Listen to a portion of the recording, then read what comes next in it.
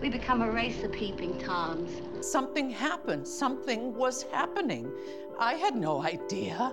Where is her treacherous husband now? But in a place where she can visit, if she wished. Mine! It's with the ancestors! I'm drinking, Luann. How can you hold cake and not eat it? Oh, shit, you guys got Coke here? Oh my God, of course. I mean, I know to you I'm just your old fat Aunt Mattie Faye. I'm more than that, sweetheart. These are godless times, Mrs. Snell. You're all fucking boring with your piddling grievances over nothing. You're all fucking boring. Hello and welcome to another episode of the Best Supporting Podcast, a podcast dedicated to celebrating and dissecting the performances of our favorite Best Supporting actresses. My name is Nick Kachanov, and my dad's been captured by a hoe. And my name is Colin Drucker, and all I could say was hello. Oh, I don't even know what quote that is. Is that Caroline? No. So it's, who's Caroline? Caroline Aaron. Sorry, yeah, I used her real name, yeah. I didn't realize we were on a first name basis with her.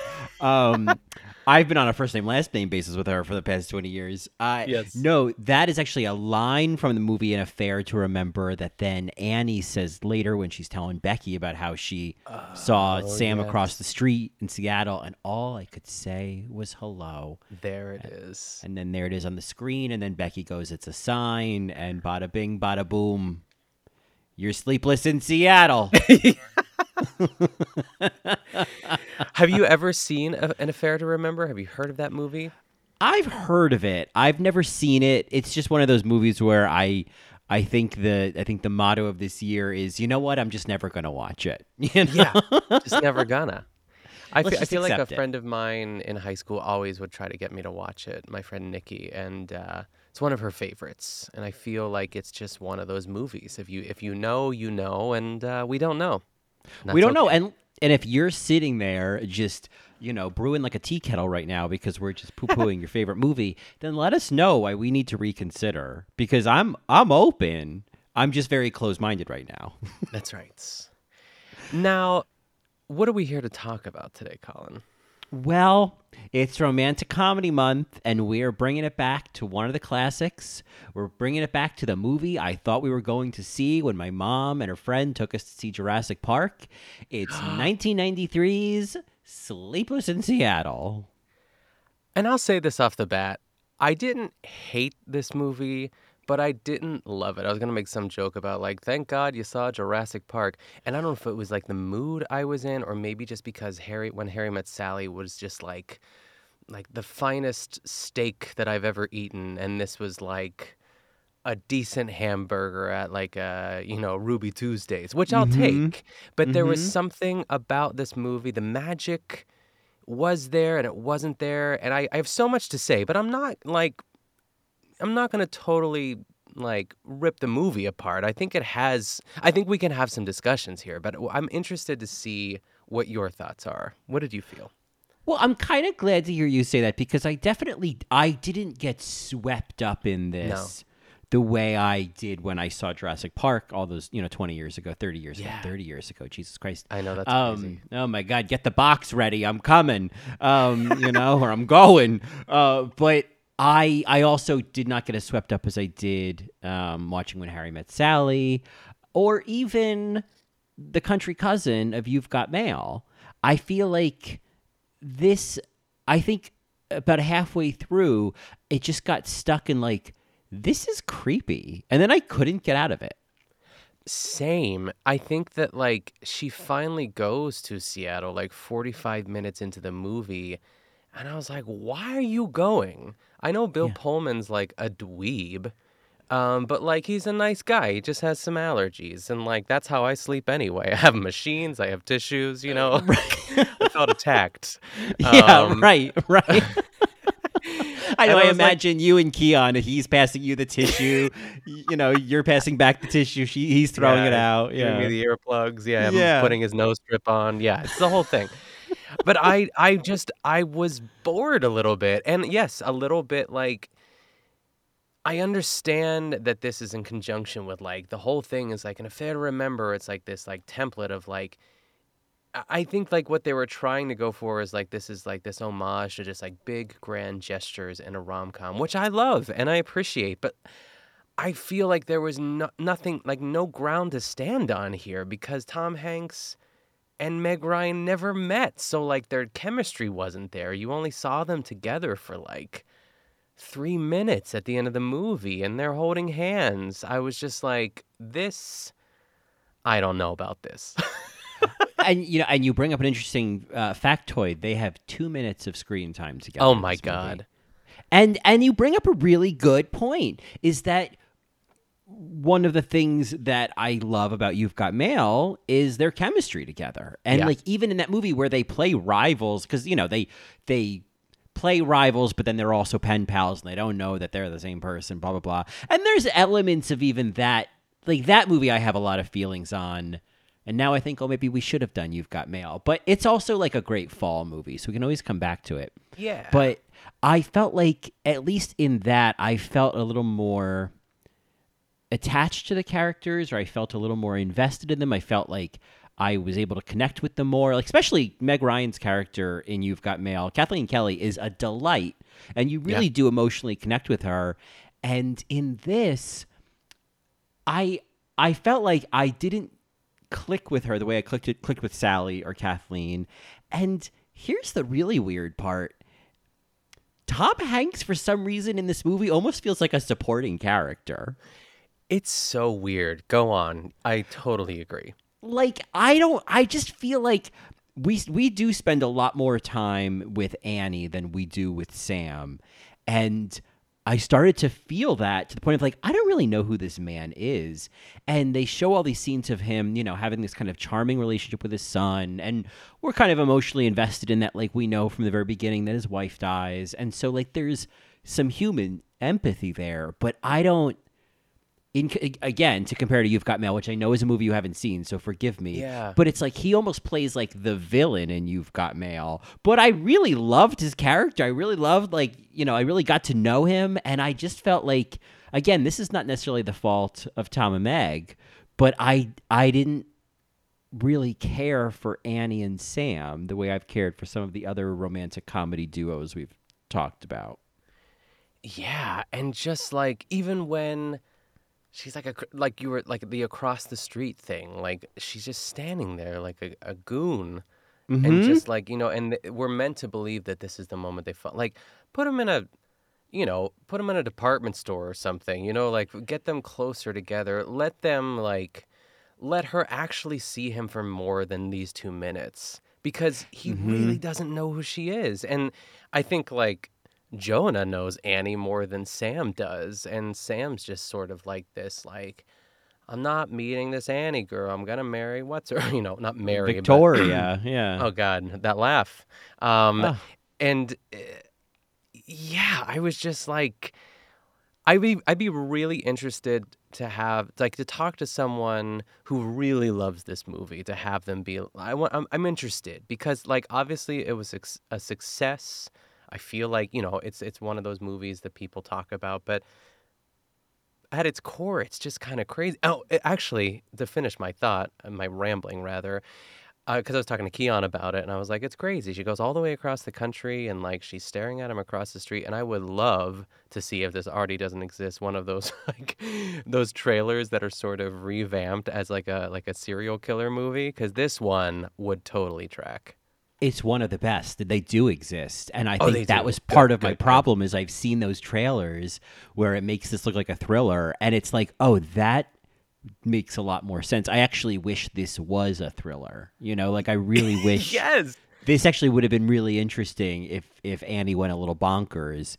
And I think to your point of like someone who really loves this movie, I would imagine, writer-director Nora Ephron really loves this movie, and her description of it is that it is, and I got this from the IMDb trivia, so don't think I've been sitting on this factoid for years, but she said, the idea was to tell the story of the way that these Hollywood romance movies kind of skew our ideas of romance, but by the end, the idea is that the Sleepless in Seattle in and of itself becomes another one of those movies that skews our ideas of romance. And so it kind of becomes, the snake eating its own tail, or kind of, becomes exactly what it's indicting by the end, almost on purpose. And I appreciate that point of view. Like, I appreciate that lens. And maybe if I had that lens on and it was a little more amplified, maybe I would like it a lot more. But I suppose the marketing, the casting, the where it lives in terms of pop culture, I was kind of going in expecting like, okay, well, it's going to be a romantic comedy. And so I had to be told that edge was there. Yeah, I mean, like you said too, that's a great sort of idea for a movie, but I don't think it landed at all with this. Like it was kind of, it did it in the end, but I feel that other movies have sort of taken that same idea and done it better.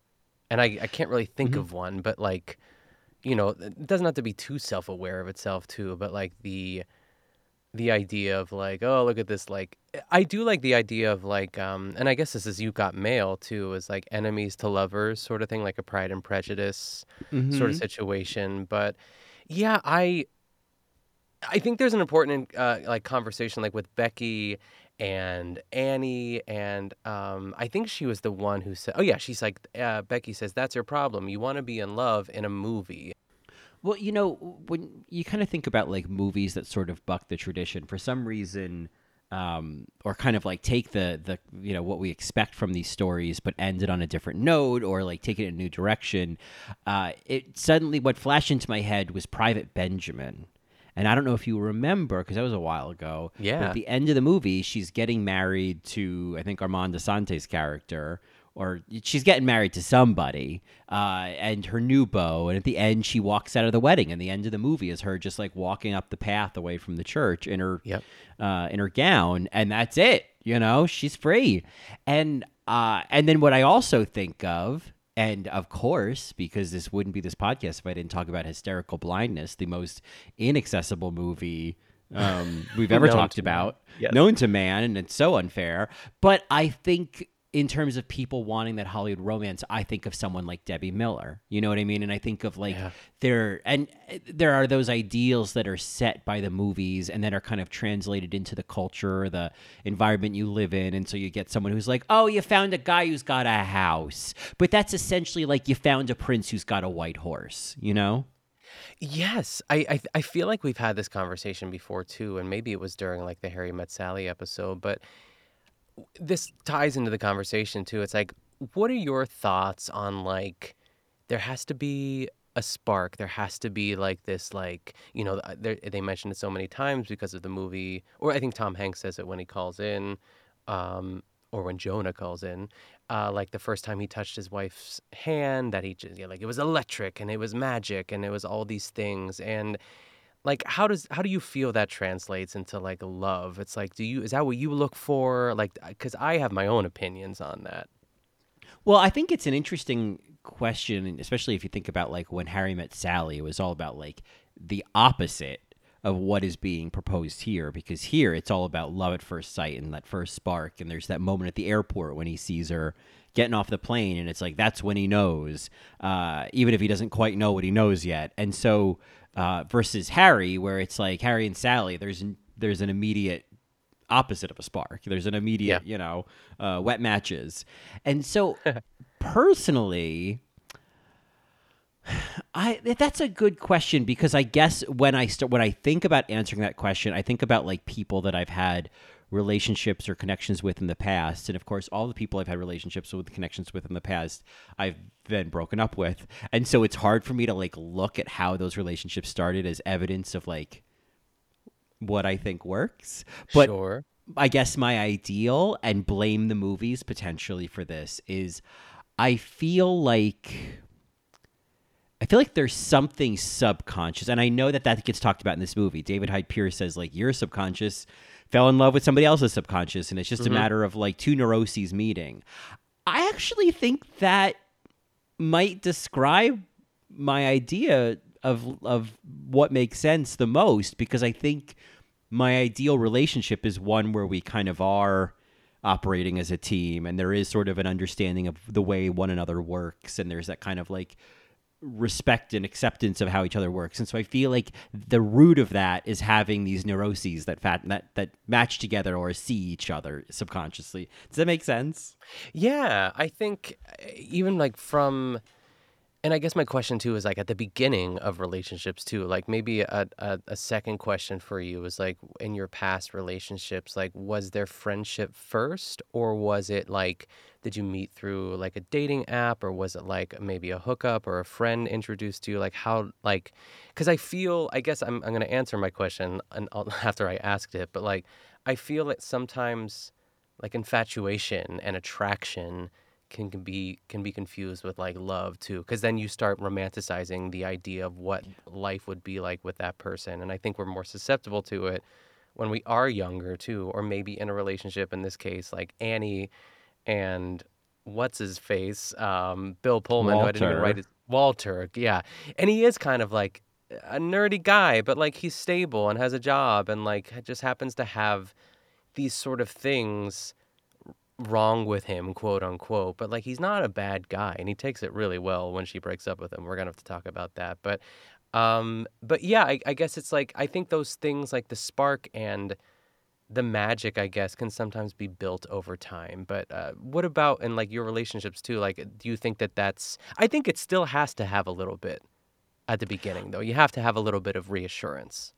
Yeah, I mean, I think that like I can look back at the beginnings of those relationships, and I can kind of remember that sort of there was a moment of realizing, oh, this is different, or oh, we've clicked on something, or like, oh, there's just something that kind of like just sparks, I suppose was the word. Yeah. But I agree with you that like that can lead to a lot of fantasizing, and I do a ton of that where I like, you know, I look at, you meet somebody, right? Like you meet somebody and then you look at a bunch of pictures of them. You just start to like gather evidence about them. And then you start to build the nest of like, what would life look like with them? How are they? If they look like that in this picture, that seems like the kind of guy who would take the trash out. You know what I mean? Like I start to make these connections of, oh, he looks like he has like a nice relationship with his parents. So like he won't ever get like mad at me. Okay. You know what I mean? Like I start to just like create these fantasy reassurances that like, oh yeah, no, like this is all going to be perfect because he drives a Jeep Cherokee, you know? Yes, exactly.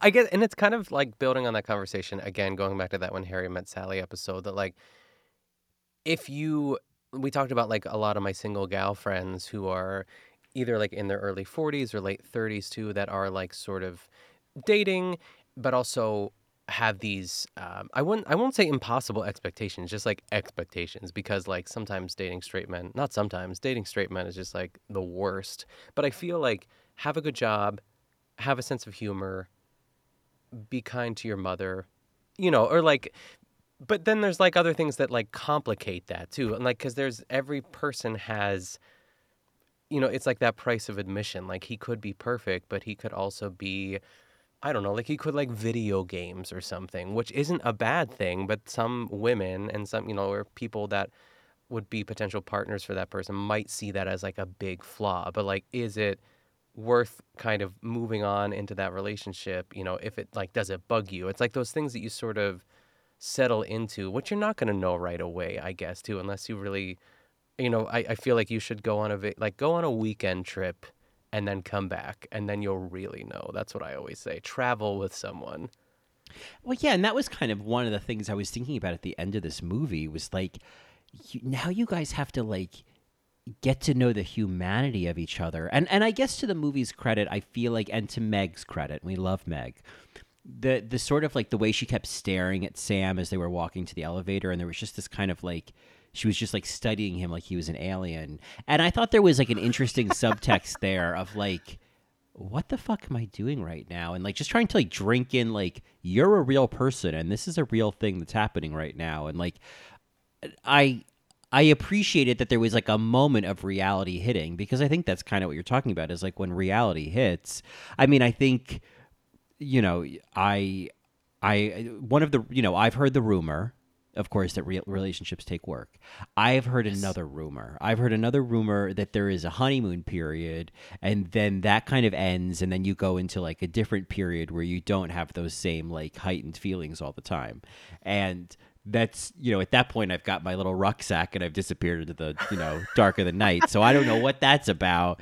I've sabotaged you long before that happens. But I think, to my understanding, that's kind of also where a lot of this comes in, is like when you get into the like long-term phase of the relationship, to like, oh, this is how things are going to be for the most part, versus this like heightened, just like, limerent stage at the beginning.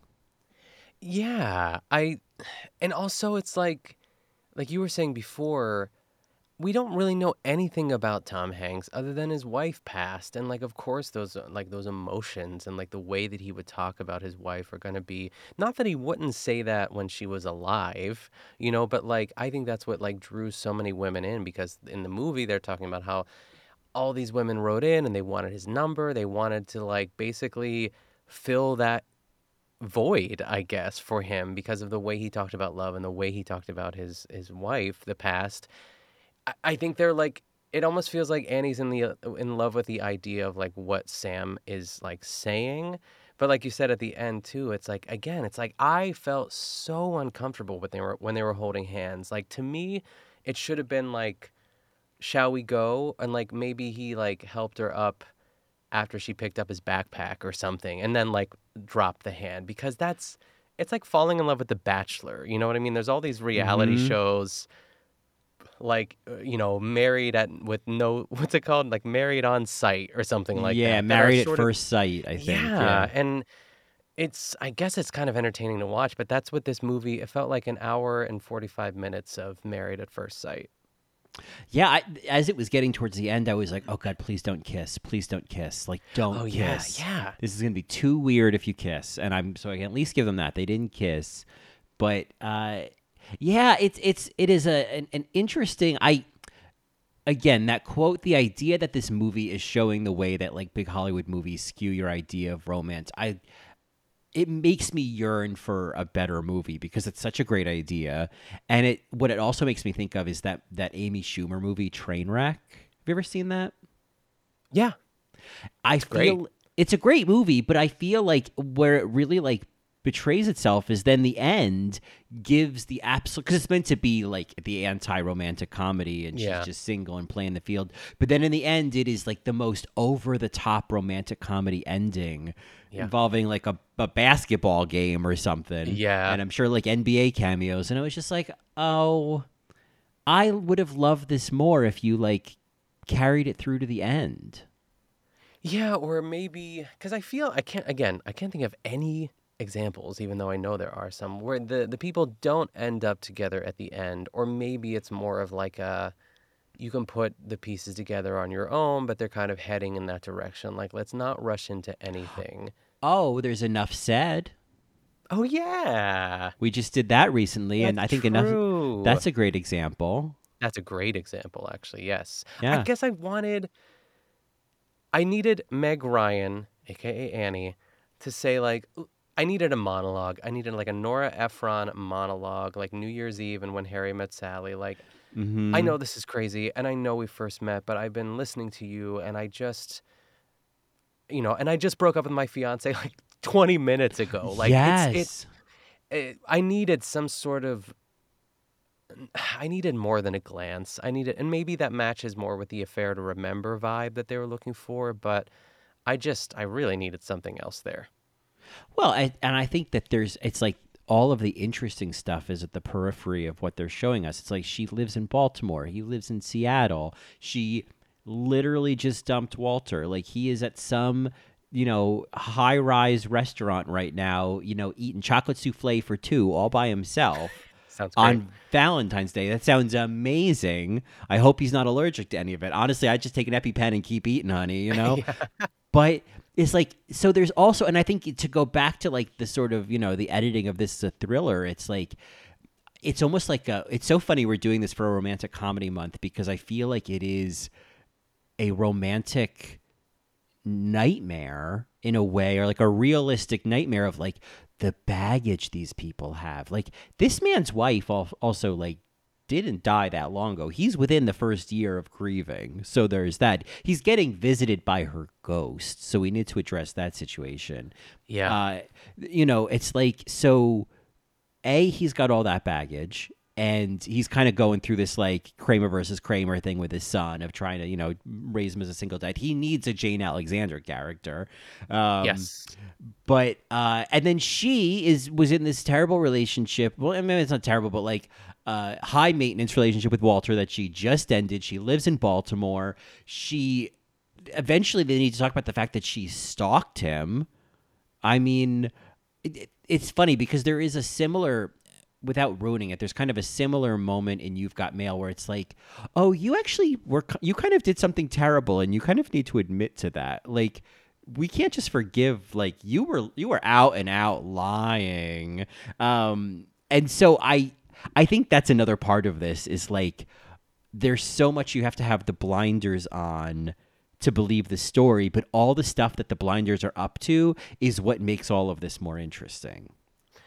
Yeah, I'm just like, I want to rewrite it, but I don't know how. Like, I feel like it's more interaction with Annie and Sam in New York, I guess, but also maybe in an interaction. Like, she went to his house, Colin.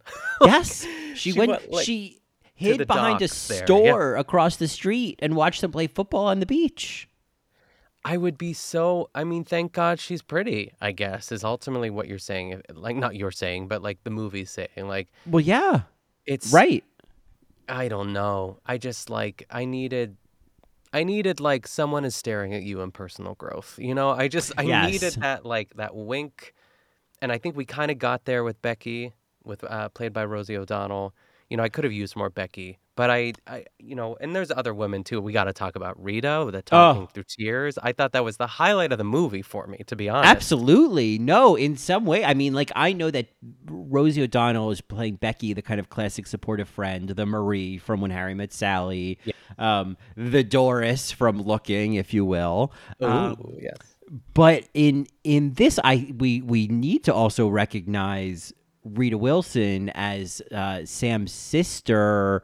What's her name? Susie. Who's married to Victor Garber, who plays Greg, and I love watching Victor Garber play straight, especially like a younger Victor Garber playing straight is Yes. like, it's just so good. It tickles me the way I love watching Stanley Tucci play gay. Yeah, similar vibes. I totally get that. And he's great at it. Like, I just, I love it. I love watching Victor Garber be like, just like this hot guy in his, I don't know, what are they, in his 40s at this point? Yeah, Tom Hanks was 37 when he filmed this. Isn't that crazy? Like, that's how old I am.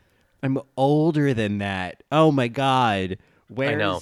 Sleepless in Astoria? You know what I mean? Who's listening to this podcast right now who's like, I'm going to go stalk him? I think I heard him talk about a cafe he goes to. Yes, Asleep in Astoria. There we go. Asleep by 9:30 in Astoria. That's exactly what it would be. Yeah.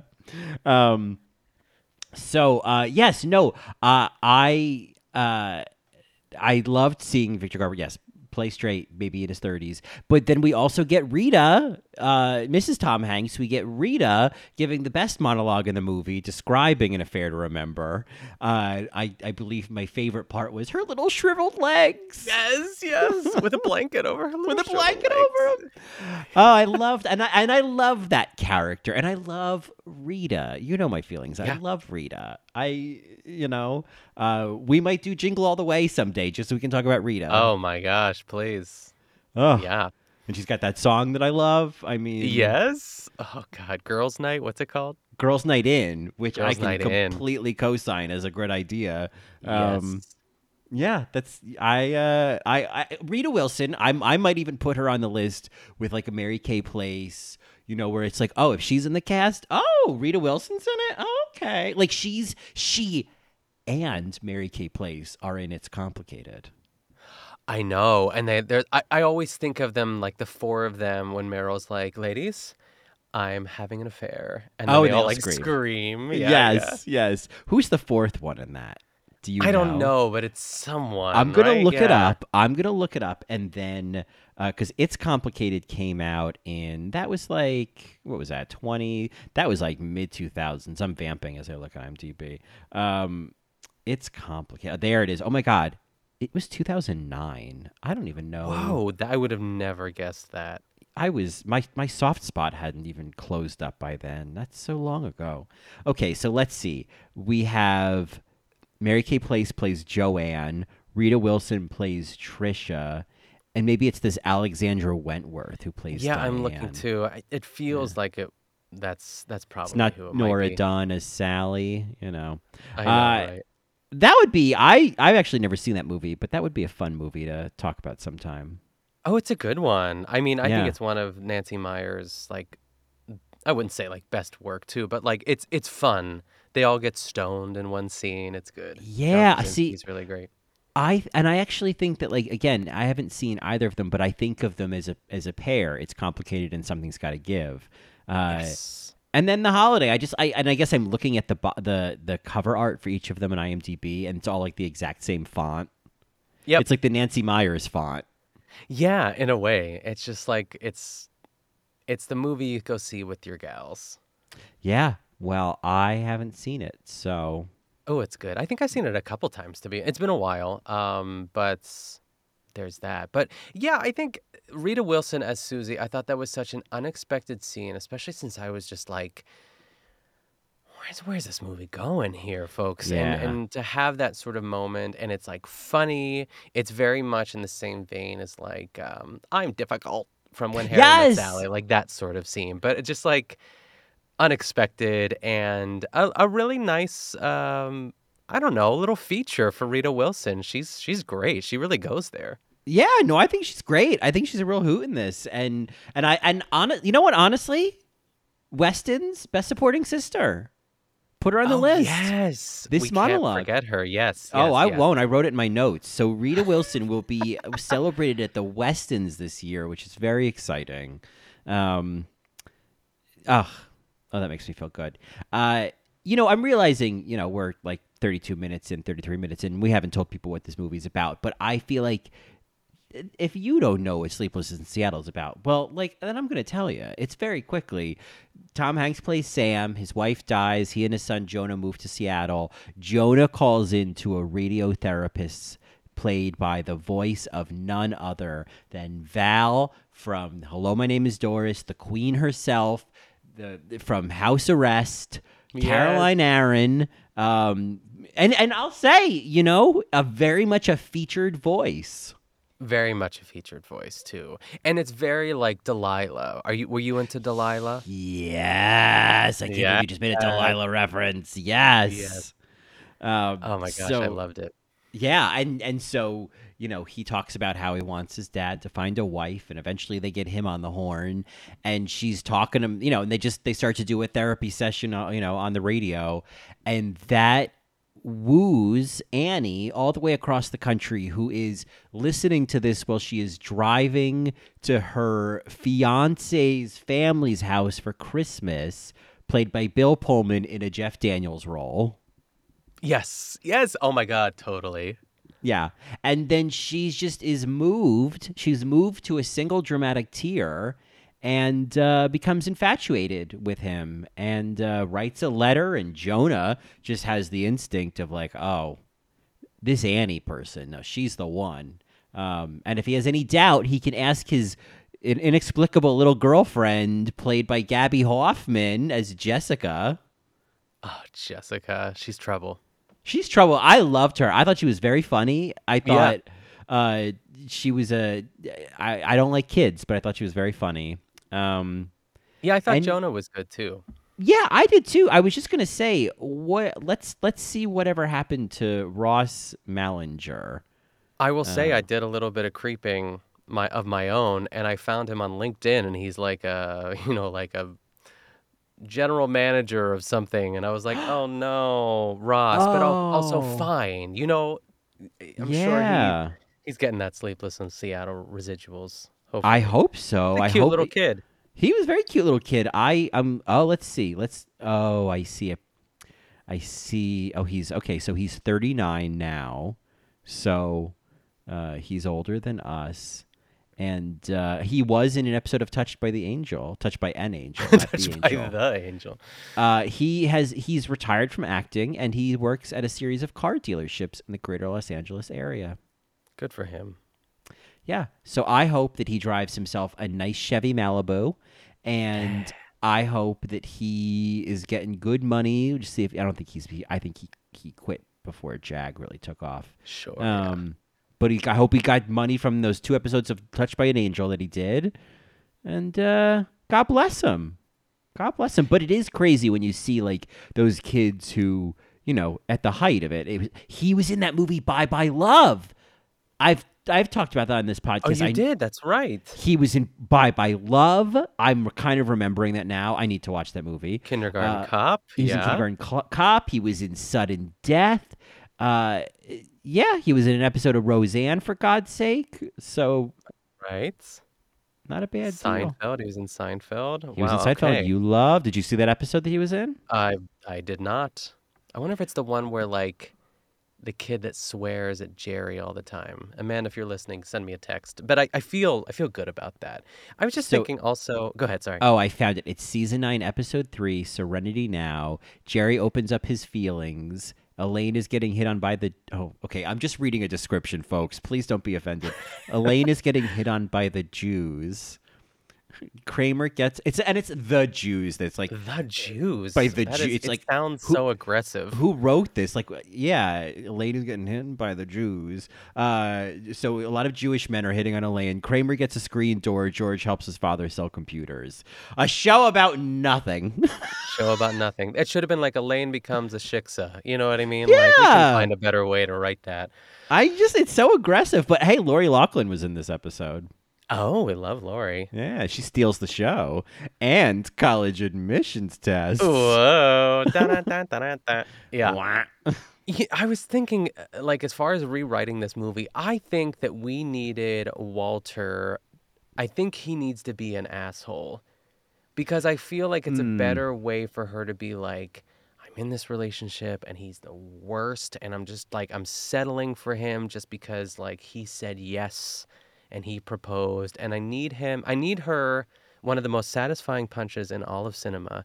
I need her to punch him and break up with him in the same way that Amy Morton punched that guy in, what is that movie? The baseball movie. Oh my God. The Little Big League? No.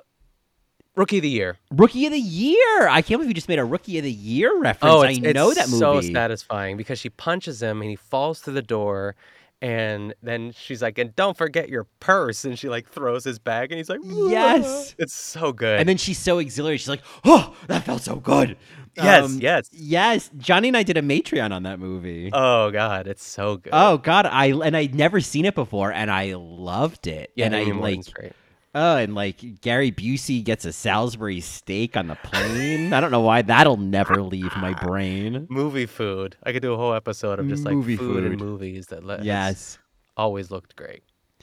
Oh my God. So anyway, yeah, I agree. I think Walter was, there was an interesting moment where I think it was on New Year's and they were dancing, and similar to when Harry Met Sally, there's kind of a dancing face journey that Annie has, where she's kind of realizing like, oh, maybe I'm not really, maybe this isn't as magical as I've been having the blinders up about him, and not seeing, and it's, I feel like that's the extent of it. It's just like, Walter's just got a lot of allergies.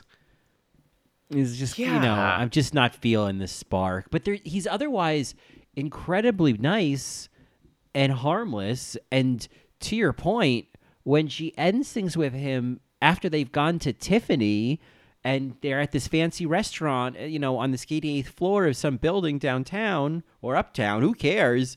He's like, oh, so this guy you're now obsessed with, he might be on the Empire State Building. Well, gosh, I mean, hate to get in your way. I hated that in a way. Maybe that's where he needs to become a jerk, and rightfully so. He's like, you're in love with the idea of a man you've never met, Annie. Like, that line needs to be said. And she's like, Yes. well, it's better than handing you tissues to clean out your asthma machine or whatever it is. I don't know. Your vaporizer. Yeah. Yeah. And then it kind of goes along with that trope of like every Hallmark movie, let's be honest, where it's like girl in the big city finds this like high-powered like executive that's like kind of a dick, but like it's, he said yes and he proposed, but then she goes home to the small town where Tom Hanks lives, who owns a Christmas tree farm, and then they fall in love. But we never get that connection. There's no foundation there except like she's heard him on the radio a couple times and she's a little bit lonely and she's second guessing her relationship. I think it's crazy. Yeah, it doesn't feel.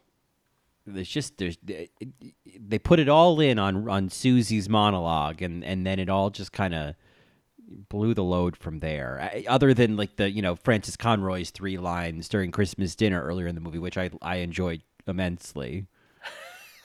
Yes, or maybe like the way that they get to New York is like they just need to get away for the weekend.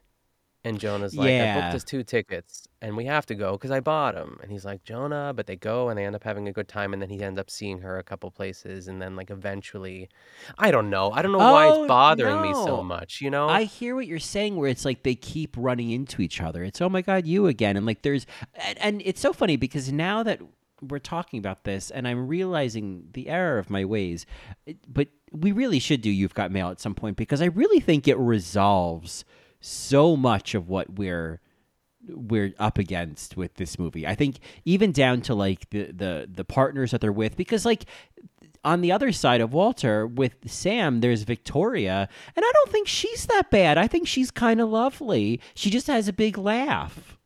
Yeah, you laugh a little bit too hard, Victoria, but again, otherwise, yeah, she's not what's her snakes in It Takes Two.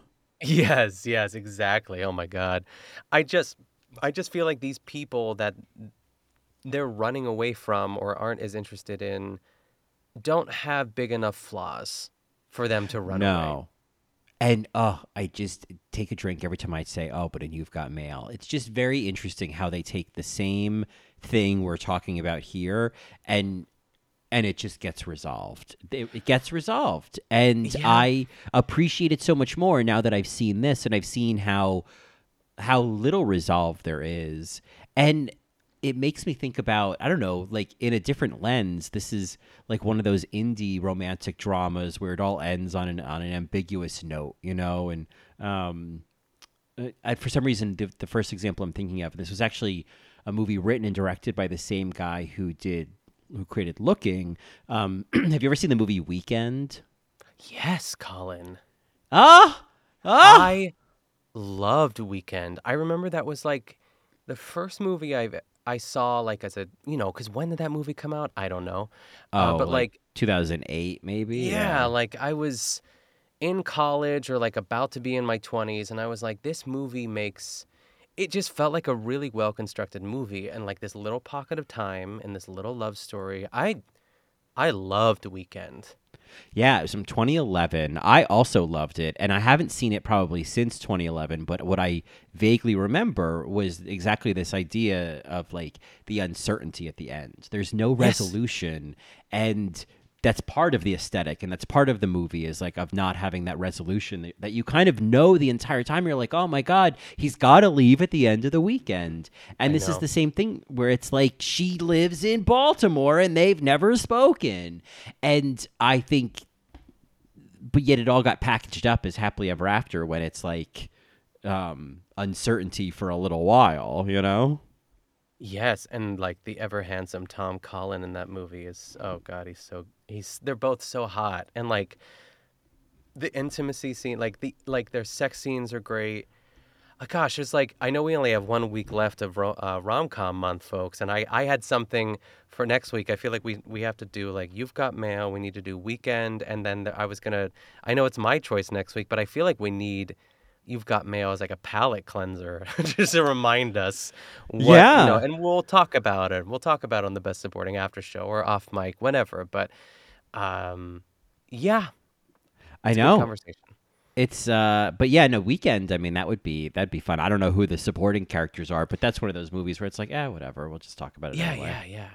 I love doing romantic comedies here. Yeah. And that being said, and I don't want to, reveal anything too quickly, but and we can start this whenever we want. We do also have another themed month coming, and can I tell you, I'm like really excited about that month. What month is it? I'm blanking right now. Okay, well then I guess we are going to reveal it here. Whoa. And hopefully you'll remember, and this isn't just this like fantasy I've been walking around with in my pocket. But there were some ideas coming in for Romantic Comedy Month, and there were just some ones that had been sitting around that we had talked about doing at some point, and it felt to me like, we've got a bit of a theme here that we've dipped into in the past with movies like It Takes Two and House Arrest, and it is officially going to be Family Movie Month. That's right. Yes. Thank you for that. I know. I love it. I love it. Because there's one in particular that I haven't even seen in a while, but I just like know it's going to be amazing. Okay. Are you going to save it for... I'm going to save it, Mr. Sargaretta. Okay, yeah. Because I don't want to reveal it to anybody like what's on the docket. But there's one, and I almost feel like you've talked about this performance in the past. I almost feel like... God, I'm so excited. And so I'll say it after the episode, but... Nice. And what is the criteria for Family Movie Month? Like, is it does it have to be a drama? Does it have to be a comedy? Is it just families of the 90s? Or remind me, and I guess our listeners. Well, it would just be, like movies that are for a family audience, a PG or less, Gotcha. And could be comedies, could be dramas. I think, one of them was one you had suggested for Romantic Comedy Month. There was one that you were talking about. Yes. Okay. Does that ring a bell? Kind of. Is any of this coming back to you? I know. It's like what I feel like. I feel like someone set me on fire. I know. In her Golden Globe speech. It's been, is anyone listening to me? I'm a baby and I'm talking. Is anyone going to look at me? Oh yes. I mean that. It's all coming back to me now. Yes. Oh, God. Oh, I would love that. Okay, yes. This is very exciting. I feel like you were very tentative for about 3 minutes, and you just came back. Yeah. Oh, God. You were like, family. When you say Family Movie Month, and now, yes, this was a text message conversation we had. Yeah. I do remember that. I think I was in Erie when you sent me that text message, that chain. And when I'm in Erie, I'm like in vacation mode. So I read it. I definitely remember it now. So that's exciting to me. Oh, good. And I think in that text message, that's where I had accidentally written the wedding planner instead of the wedding singer. I remember that, so yes. When I realized that, maybe last week, I thought, oh my God, the whole time you were thinking that I was just ignoring your interest in doing the wedding singer and was saying, no, we're doing the wedding planner. I was mortified. Yeah. Oh, Keon was very excited by that prospect because he loves J-Lo.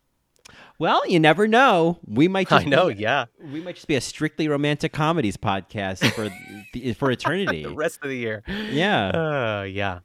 Don't worry, one folks. Family Movie Month. Yeah, right? We'll put some, I don't know, some Suspiria level. We're going to do the Barbie. We'll do Oppenheimer, something like that. Right.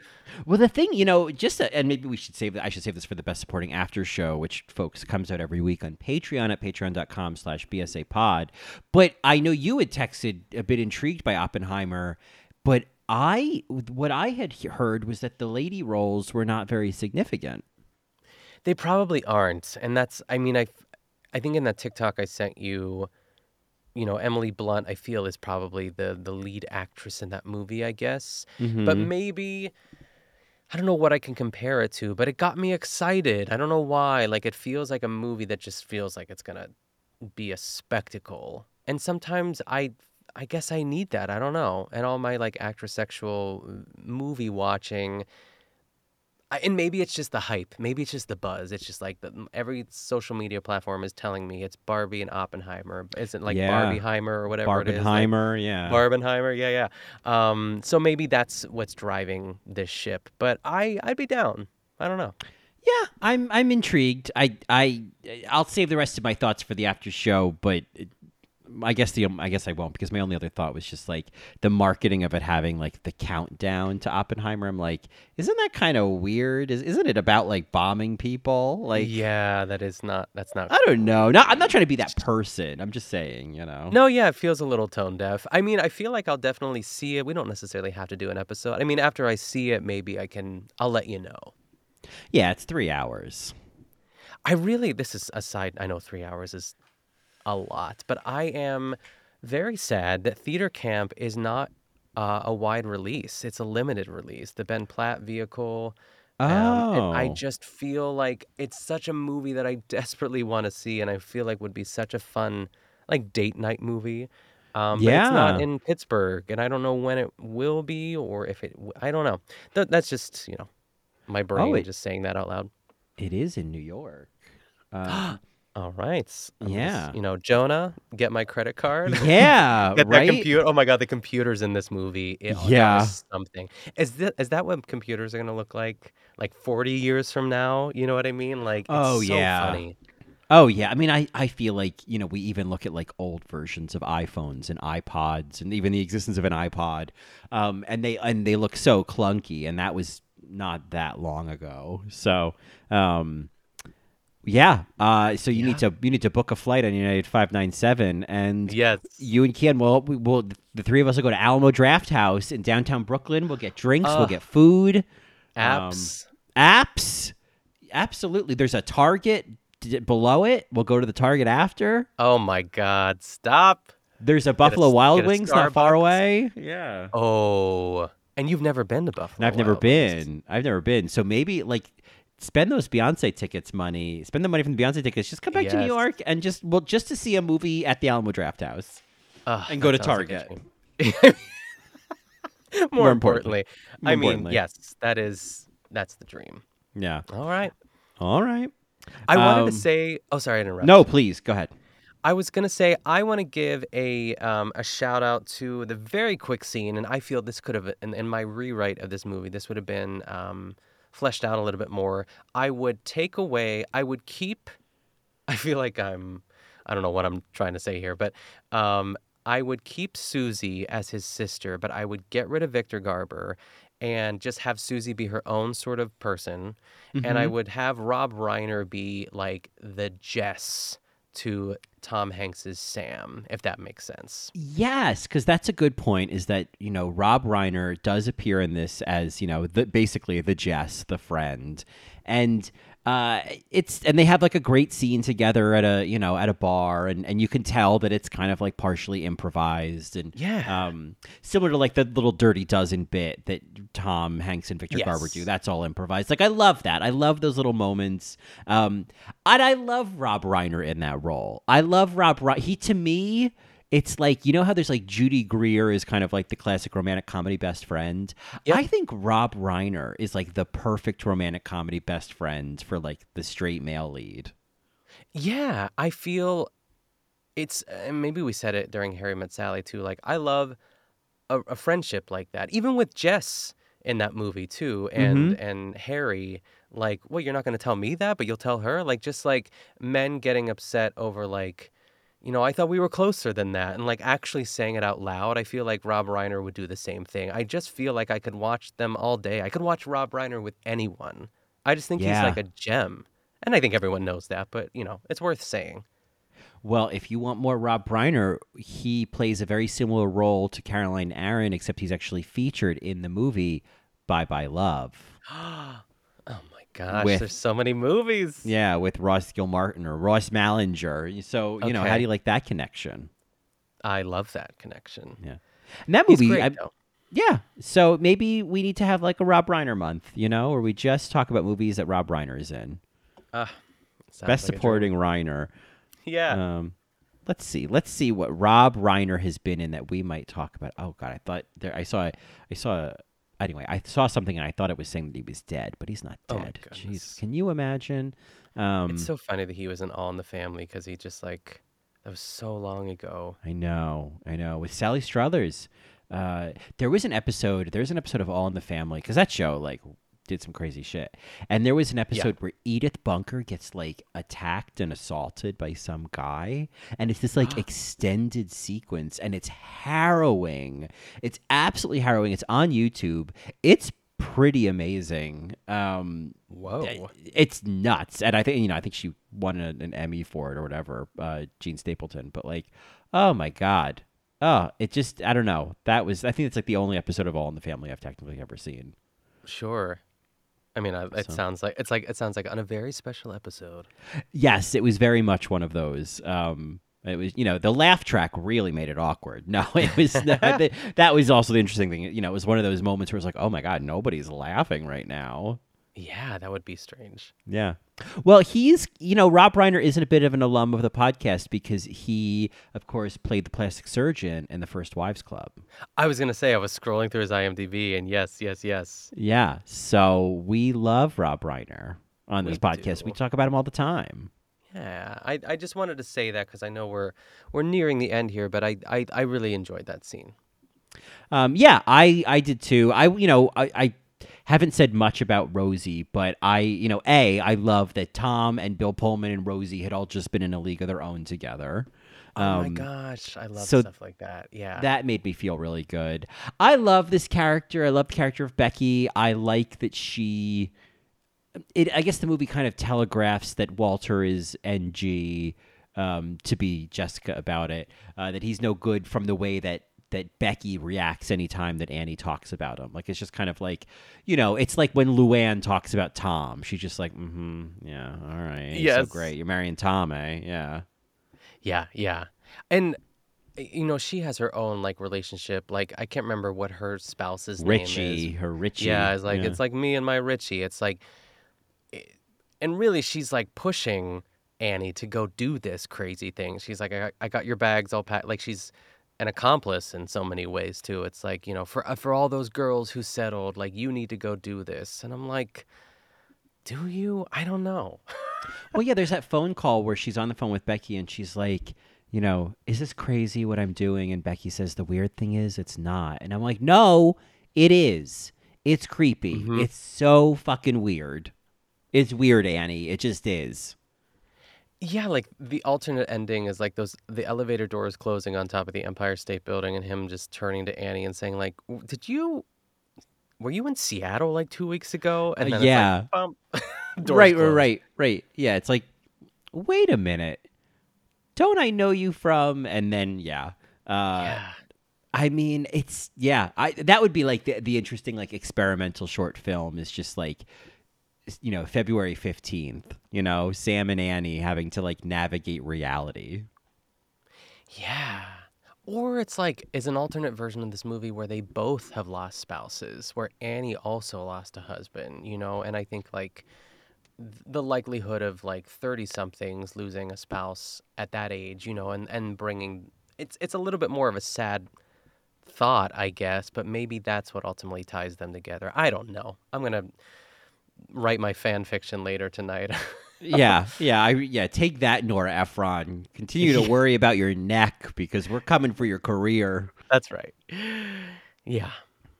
Well, yeah. I mean, I think those are really my thoughts. I apologize to anybody who came into this episode thinking, oh my God, they're going to talk about this movie that I love and that I cry every time I watch it, and I love that animation at the end when it spins around the Empire State Building. Yeah, it's so clunky. And then there's stars, and there's all blah blah blah, and the Mark Shaman music, blah blah blah. Yeah, all that. It's a lovely little movie. In terms of the production of it. The actors are great. The cast is excellent. Rita, come on. Yep. I love Rita. But, it's not... I'm glad I finally saw it. Yeah, I think it's like I can put this on a shelf. I'd seen it before, but if I would have remembered all of the details we talked about, I would have maybe pulled like a Die Hard veto? A Die Hard, yeah. I was going to say True Lies, but True Lies was great. Yeah, no, True Lies was great. But I feel like, there's like a Hacks Protocol and a Die Hard veto. Yeah. Yeah, I like that. Yeah. I would have said, let's do You've Got Mail instead, because I know that there's much more pickings on that tree. But that's okay. And Mom, I know you're not listening, but if you were, thank you for taking us to see Jurassic Park that day, because I think this would have been boring. Yeah, I mean, even what you were saying before is like the rinky-dink stars and graphics at the end of this. The same year Jurassic Park came out with like these amazing visual effects. Right. So it wasn't just like, the time period. It was just Yeah, like, right. I guess, a low budge. Yeah, this is what they were able to do at the same time that Steven Spielberg was making raptors attack children in a kitchen, Yes, exactly. Ugh. Another movie with children in peril from 1993. That was a real theme. Yeah, interesting. Oh, well, I do believe the orchestra has woken up, and they are now sleepless in the orchestra pit, and they are playing us off. Yeah. So anyway, now that they're playing us off, and there's some song from the movie, I don't know what it is yet. They won't tell me until I edit this. Some Harry Connick Jr. arrangements. Yeah, some arrangement. Where could folks find more of you? They can find me on my other podcast, The Good Vanilla, which is a Barefoot Contessa podcast, or you can follow me on Instagram at Nick Kuchanov. How about you? Well, you can find me wrapping it up on All Stars 8 on All Right Mary, and then hopefully taking a little bit of a breaky poo from Drag Race. Nice. And then you can find me on Instagram at @ColinDrucker_, and you can find more of both of us in a best supporting capacity on Instagram at BSA Pod. Or you can send us an email at thebsapod@gmail.com. Well, wake those peepers up, because the best supporting after show is coming, and all I know is you have an interesting day to talk about, which I'm very excited about, because I think I just have a lot of Roni stuff to talk about, which could also be fun. Yay, that'll be great. Yeah. I'll give everyone a hint. I got called into jury duty. Oh my some God. Stories. Oh my God. What if it turns out they're all actors? Yeah, right? I was thinking that. Yeah. I was like, I don't see James Marsden anywhere. Yeah, what if you're season 2 of Jury Duty and you just don't know it? Oh my God, I would love it. Yeah. That would be so cool. Well, anyway, if you want to hear more about that, and you want to hear more about our BSAs of the week and about what else we've been watching and doing and eating and blah, blah, blah, and to get early access to episodes just like this, just join us at patreon.com/BSApod, $5 a month. Honk, honk. Can't beat it. No, you can't. Well, it's time for us to get into 2 pre-owned leased Toyota Tercels named Ruth and Cheryl and get the hell out of here, so I think that's exactly what we're going to do. I love it. I do too. And that, as they say, is that. We're so far away from yesterday together.